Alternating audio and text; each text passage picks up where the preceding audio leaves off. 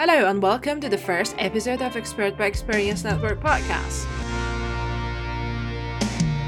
We are a campaign group supported by Refugee Action and represented by people with lived experience in the UK immigration system. We are here to share stories about our lives and experience. But grateful for all you've been through. Keep running, still learning. You'll be free and I will sing. You'll be fine, you're not alone. It won't be long, hold on. Well, guys, I think welcome everyone. It's a Refugee Week and we're doing here a lovely podcast. My name is Jason. I'm an asylum seeker from the Southern Caribbean. I came here to the UK in 2014 and my asylum case is still pending. I think we're here to celebrate refugees in all genres and prospects and the issues that we go through that few the public knows of. And one thing I think we all agree with is about the employability prospects of refugees as ourselves and our mental health factor going through and after claiming asylum. Because it's not only going through the claim, it's after the claim. When you get your status, there are the mental aspects that we're dealing with. So let's introduce ourselves at the table, if you don't mind. I'm going to start. My name is Alicia. I'm a refugee from El Salvador. I came here in 2018. And after some years in the process, we got our status, me and my partner. My story started there, basically after I got my status. I was so happy to get my status and excited to get a job. So I started to apply to different companies. And I was rejected from every one of them. I was sending like about 5 CVs every day for 3 or 4 months. So I was so disappointed. I was crying every night because I couldn't get a job. I always had this dream because my mom, she had a business. So I kind of wanted to be like her. And I also dreamed to have my own business.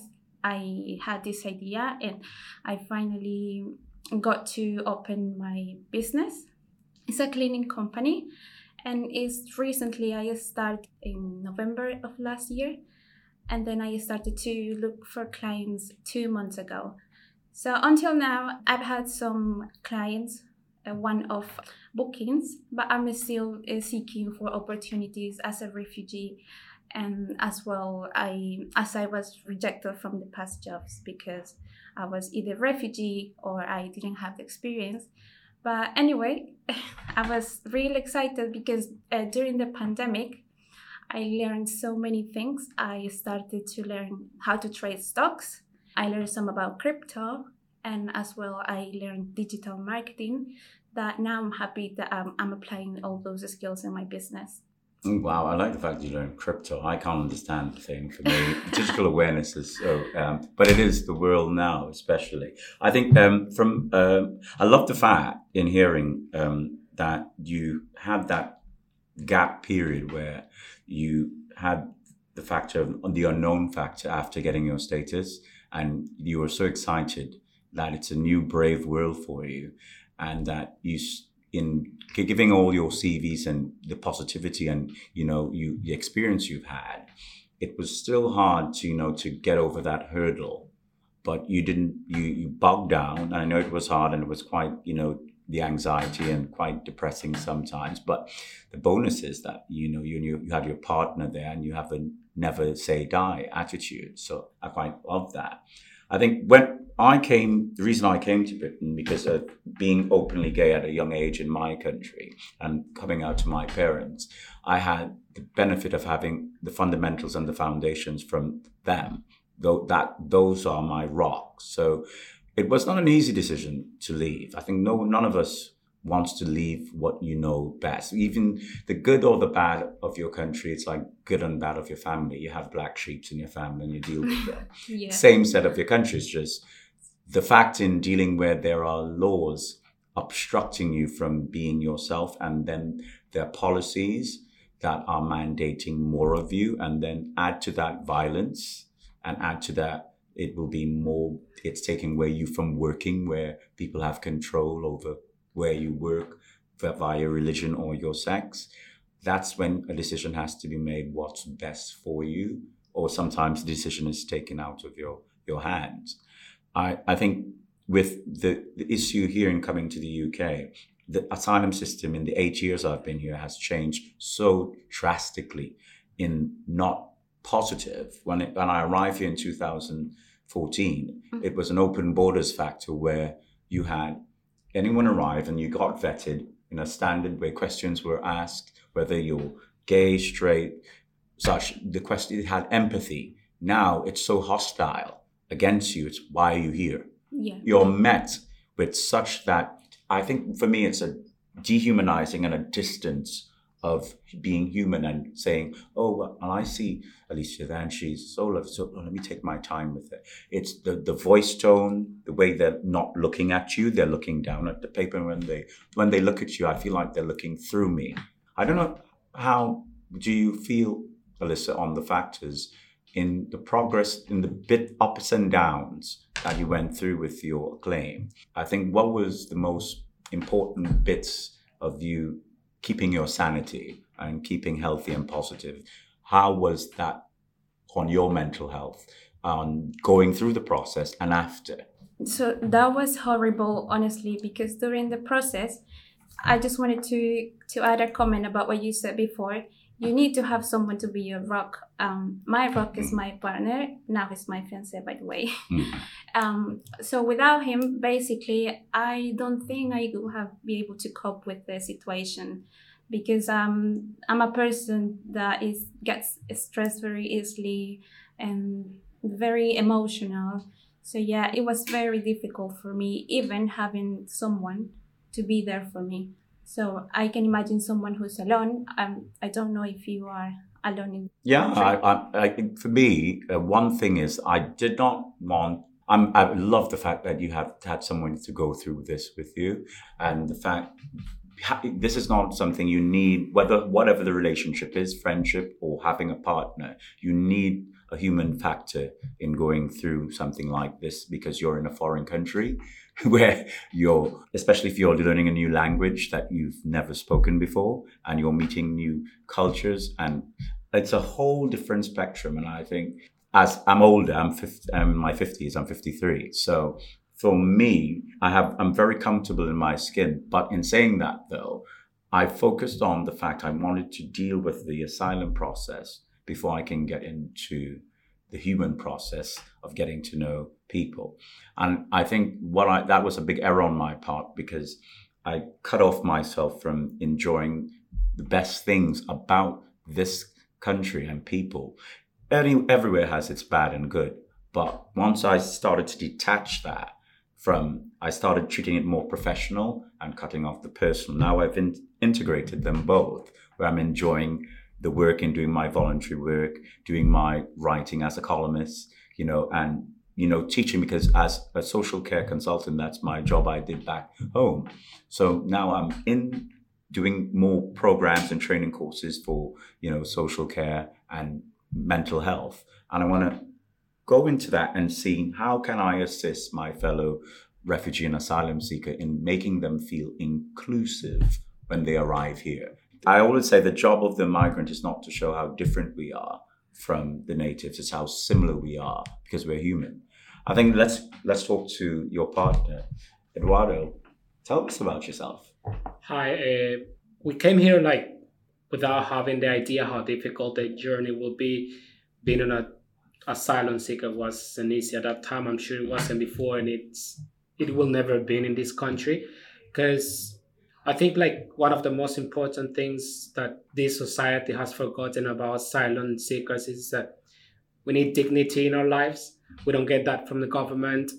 And that's the same speech that they go around and tell to anyone. So people will believe that that's true, whatever they come to in front of the TV and say. So I think that's really important. And our society is forgetting this point. I'm currently working in a local authority, and I have seen how difficult it is to get into a job. With this job not being what I really want to be like for my whole life, but I'm already facing like challenges from the very first time when I got the status. Everything was so difficult, showing my CV, my past experience, going to interviews and seeing their faces whenever they ask for the gap on my CV, and I start explaining what it was. Because to be honest, at the beginning, I wasn't afraid of telling I'm a refugee. But after quite a few experiences, when I tell from the beginning I'm a refugee, I see the faces changing. So I start thinking, well, I shouldn't show that from the very beginning because people wouldn't understand how things are for asylum seekers. Then I decided to explain or tell how it was first and things I love to do and my experience and so on, so people can understand my path and they can empathize and they can start believing that I can do things that I'm able to do. So it was difficult. As I said, I started working in the street food market, just going into the difficult weather because we didn't have like something to eat. So any one of us had to find a job first, something to do. And that's how we managed together to be like beginning with that, just doing it in a street food market. Then I keep applying and looking for jobs. As I said, in local authorities, it's difficult to see how refugees come to the place looking for help, and you feel like you empathize with them, but you still see barriers that you can't overcome for them because you still need to follow some procedures, and sometimes you see that those procedures are not open harms for them. So that's really difficult, and I think we need to let the people know that we are all humans and we all deserve to be treated with dignity. At the end of the day, we all share the same world where we walk in every day. So I think it's really important to treat each of us as we would love to be treated. I love the fact in listening to you, the R word is refugee. It's like it's a part of you. It's so dehumanizing the word and now desensitizing it. In that it's like saying you're because you're South American, I can't say that because I'm Black, or because I'm Hispanic, or because I'm Latino. You can't say that. The word refugee now has been, politicized in such a way now as a dirty word. When you say it out loud, as, well, I'm a refugee, and the whole body language of that person changes. And you're right. I think the thing that bothers me the most is during and after, when you go through claiming asylum and if you're successful in getting it, is the barriers that are still there, because you have barriers even before you get status here in the UK. But the barriers that are after, they are still there, and they continue for a long while until you find your own footing and place in it. I think one thing I will ask you, Eduardo, during your claim, did you see people that represented what do you think in the Home Office? I viewed in my claim, when I saw that the fact I was dealing with people that didn't understand LGBTQ right or such, I did not meet people with that empathy or were a vision of where I'm from, because this is a multicultural society. Did you see any of that or view that in your interviews? I think it's funny though, because I remember whenever they ask you where you're coming from, they don't know where our country is. So people just start thinking, if you tell them I'm from America, they don't understand. They thinking on the United States. Then why are you here? Why are you claiming asylum if you're from America? Or sometimes they ask you because they always put you on the spot saying, they think that you are like economic migrant all the time. So they always claim on that or things. They ask you things like, what's your currency? And you tell them dollars. So they think that you're making millions and you are an economic migrant. When you are not an economic migrant, you explain your situation and they don't understand, because they have the belief and the misconception that you are here to take on their jobs. And that's not true. You are here because you are going through horrible situation, war, or like criminality that's haunting you. So that's why you come to this country, just to seek refuge. And they don't understand, maybe because they haven't been into that, they haven't walked those roads. Maybe that's why they think that way.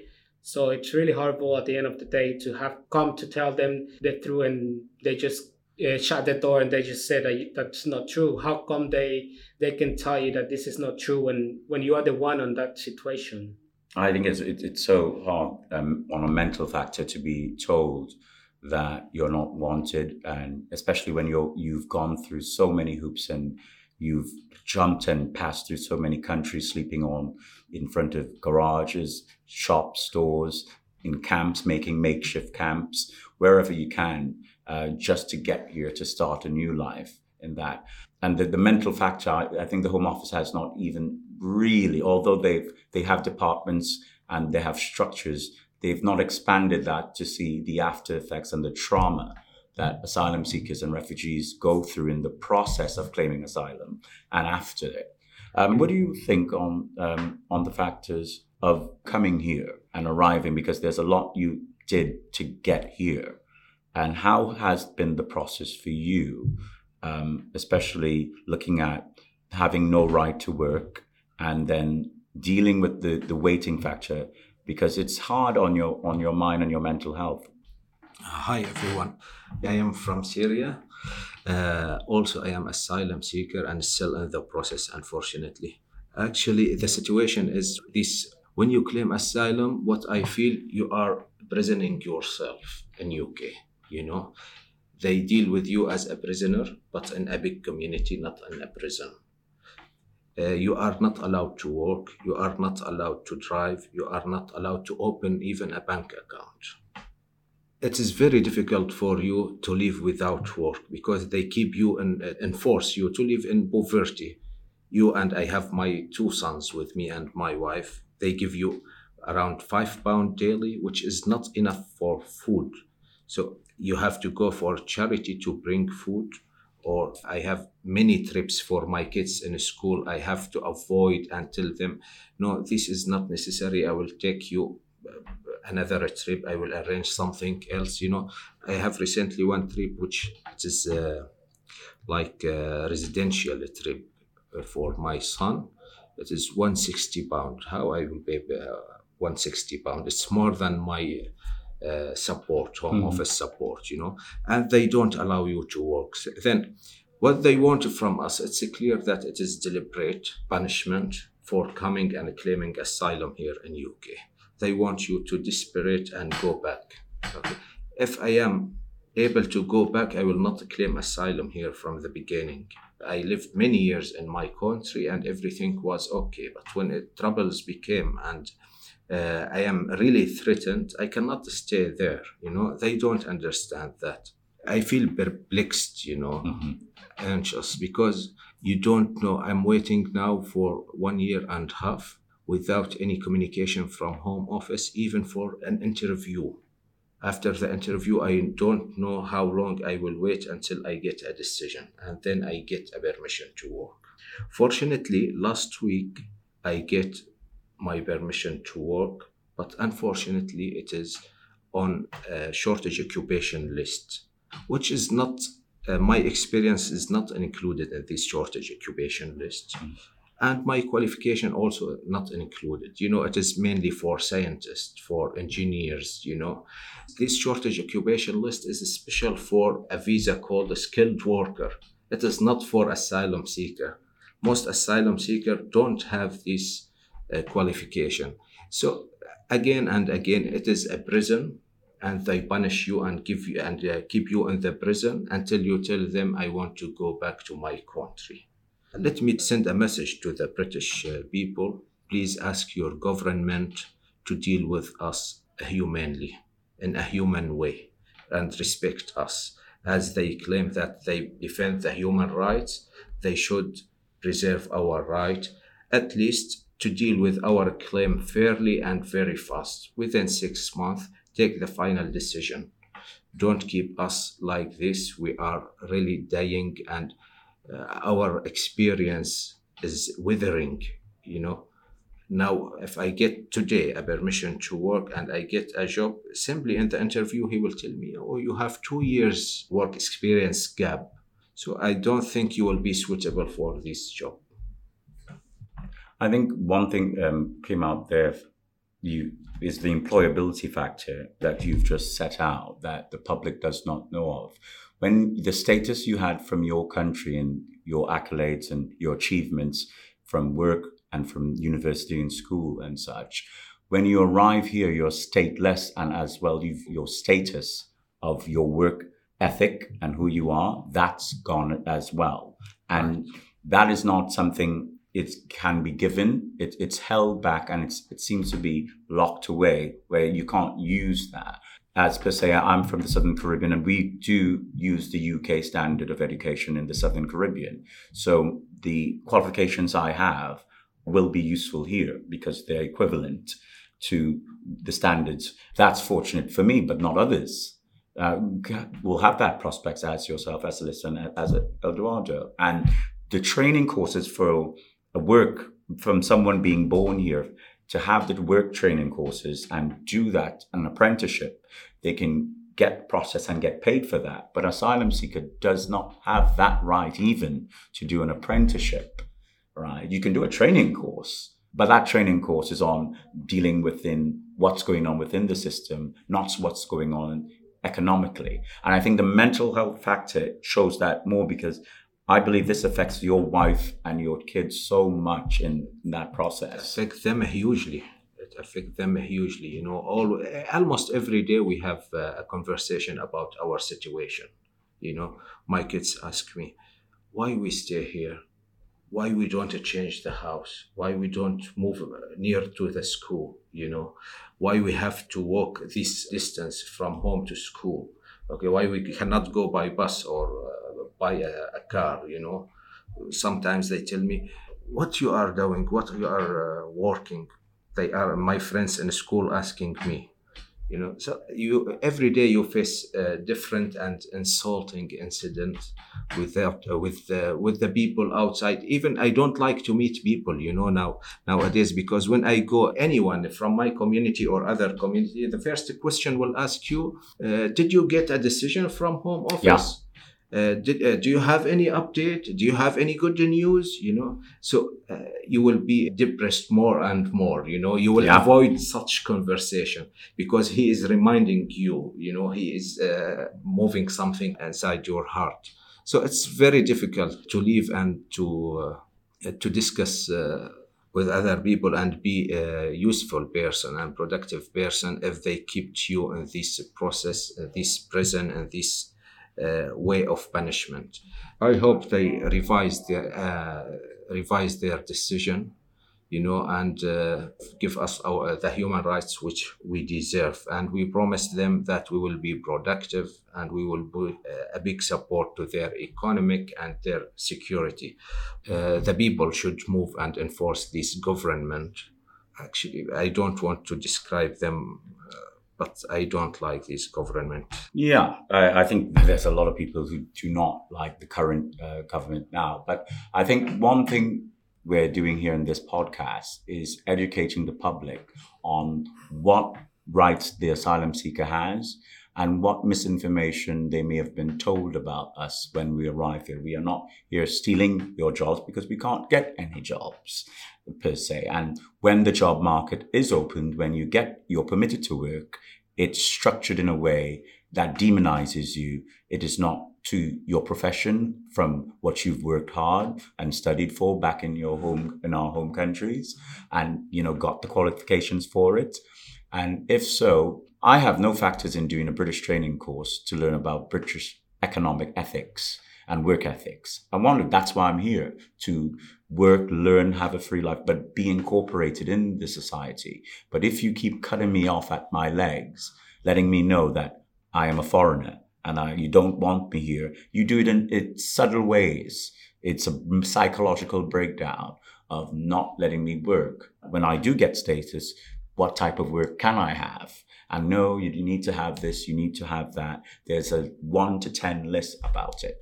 I'll ask individually all of you, what would you like the public to know about us as refugees, but also us as refugees who have status in the country, what we go through before and after the asylum process, and what would you like to educate the public individually, when you guys give your opinions on it, what would you like the British public to know about refugees and what about their government and what the things that they're doing and what you like to see improved along the way, especially dealing with employability and mental health? Those two factors, I think, are the most important thing, the right to work and also expanding mental health care right now, currently in the asylum system.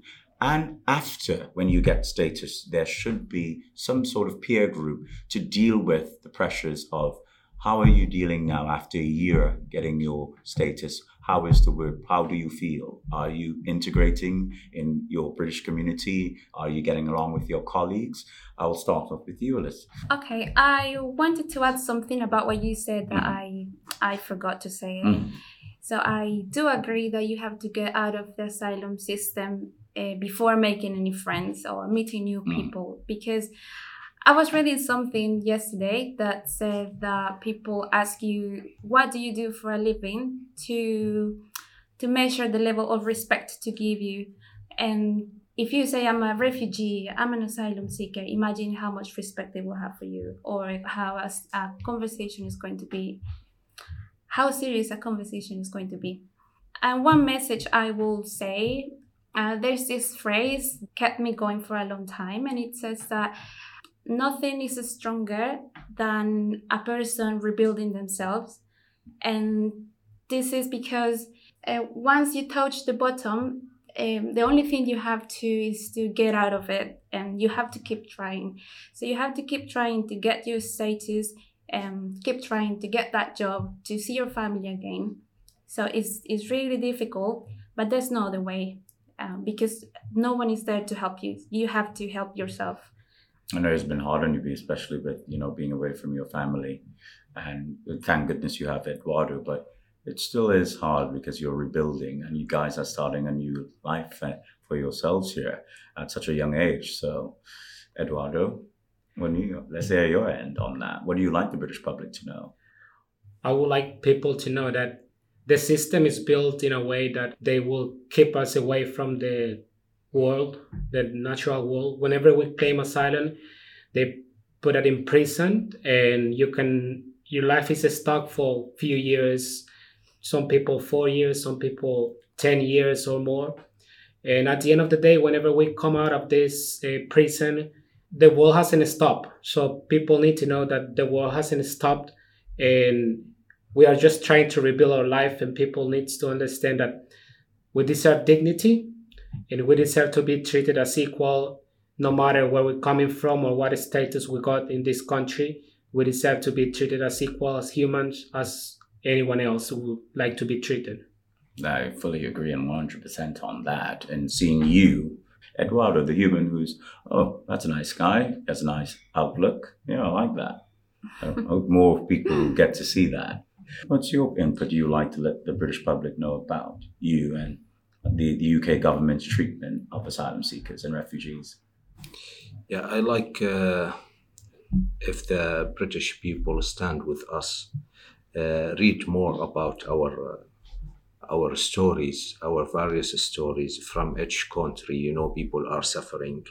At the beginning, to enforce the British government to stop wars in our country, because it is one of the major forces in the world, So by stopping wars in Middle East or other areas, no new refugees will come here.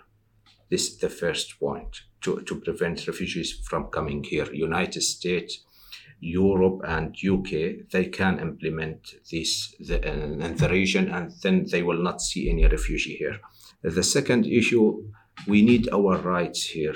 Please enforce your government to treat us humanly, to give us at least the minimum human rights. During the process, I don't have a big idea about what will happen after we get status here, but I see people are suffering a lot to find a job. But during the process also, it is like a prison, your life is suspended. You cannot do anything. They want you to be desperate and ask them, please send me back. How we will ask them to send us back if we are threatened there? This I don't understand it, how we will ask them, send us back, and we are threatened there. So there is something unlogical. I hope the British people will force this government or replace it to have a new government which deal with the people humanely. Also, this refugee, please pay attention to that. This asylum seeker and refugee can assist you too much. There is a lot of driver shortage, and the Home Office prevent asylum seeker of covering this job. Even there is a huge shortage. Why the Home Offices didn't accept to enlist the driver as of a big truck and trailer and lorries as on the shortage occupation list and allow the asylum seeker to use, because it is one of the major problem, and a lot of asylum seeker can drive, or it is one of the easiest job to learn and to work in it. Thank you. I think most importantly, asylum process has been politicized all over the world. It's just not here in the UK. It's everywhere. It's from Denmark, France, Belgium, the United States, the Netherlands, everywhere. As we are commodities. The shortage that you spoke of with the drivers, the lorry drivers, yes, that can be very well issued, because most of the drivers at the time were Romanian and Polish. But because of Brexit, most of them have left and returned back to their countries when they worked here with the open borders. Now the borders have been closed. Now you are seeing exactly what is happening with the British young men and public. None of these young British men, right, especially Caucasian, right, are going for these types of jobs. Who was doing these type of jobs? Foreigners. And what do you say about that, Eduardo? I just want to add that I would like people to understand and to see that next time when they go to do their shopping, look at their left and their right. They might see a human. They are human. We go to the same churches. We go to the same parks. So we all deserve to be treated as human. At the end, when we get a status, first thing we do is we pay our council tax, we pay our taxes, we start contributing, building a world, building a society that will be enriched by all of our skills at the end of the day. Yeah, this is it. I think the question is for me now, when someone says, oh, well, when someone you meet someone from a rural town area and you interact with them in a social area, restaurant, pub, it's very interesting to me when you explain yourself and your storyline to them. I said, well, we're worried a lot because this expansion of people are coming into our town. It's changing. The town will change whether asylum seekers are there or not. The town will change. What will get better is that you will start to meet good people with families, good structure, good mindsets, big hearts, and that will grow your community in economics, in relationships, in process, in getting so much coming in than people leaving. Your community gets bigger and wiser. What I would like the British public to know is that no government tells the public everything. Hence the reason I think big government has always been a big factor. They never do. The British public are not stupid at all. And their patience is legendary for dealing with Labour and Conservatives, whichever party rules the roost in Parliament. But I think much more devastating is we had a pandemic to deal with. And then we had a Prime Minister who has been using the pandemic and the rules because he thinks he's the big boss, which he is. And he's made a fool of everyone, whilst everyone and their parents were suffering with COVID and dying. He was living it up, drinking champagne and having parties. And then we have a Home Office secretary who has no decorum on understanding human and humanitarianism of people, especially, and she's a person of color, and she's from a migrant family as well. So for me, that's the big ironic thing of her not understanding the policy she's making is so unhumanitarian that she cannot even see that.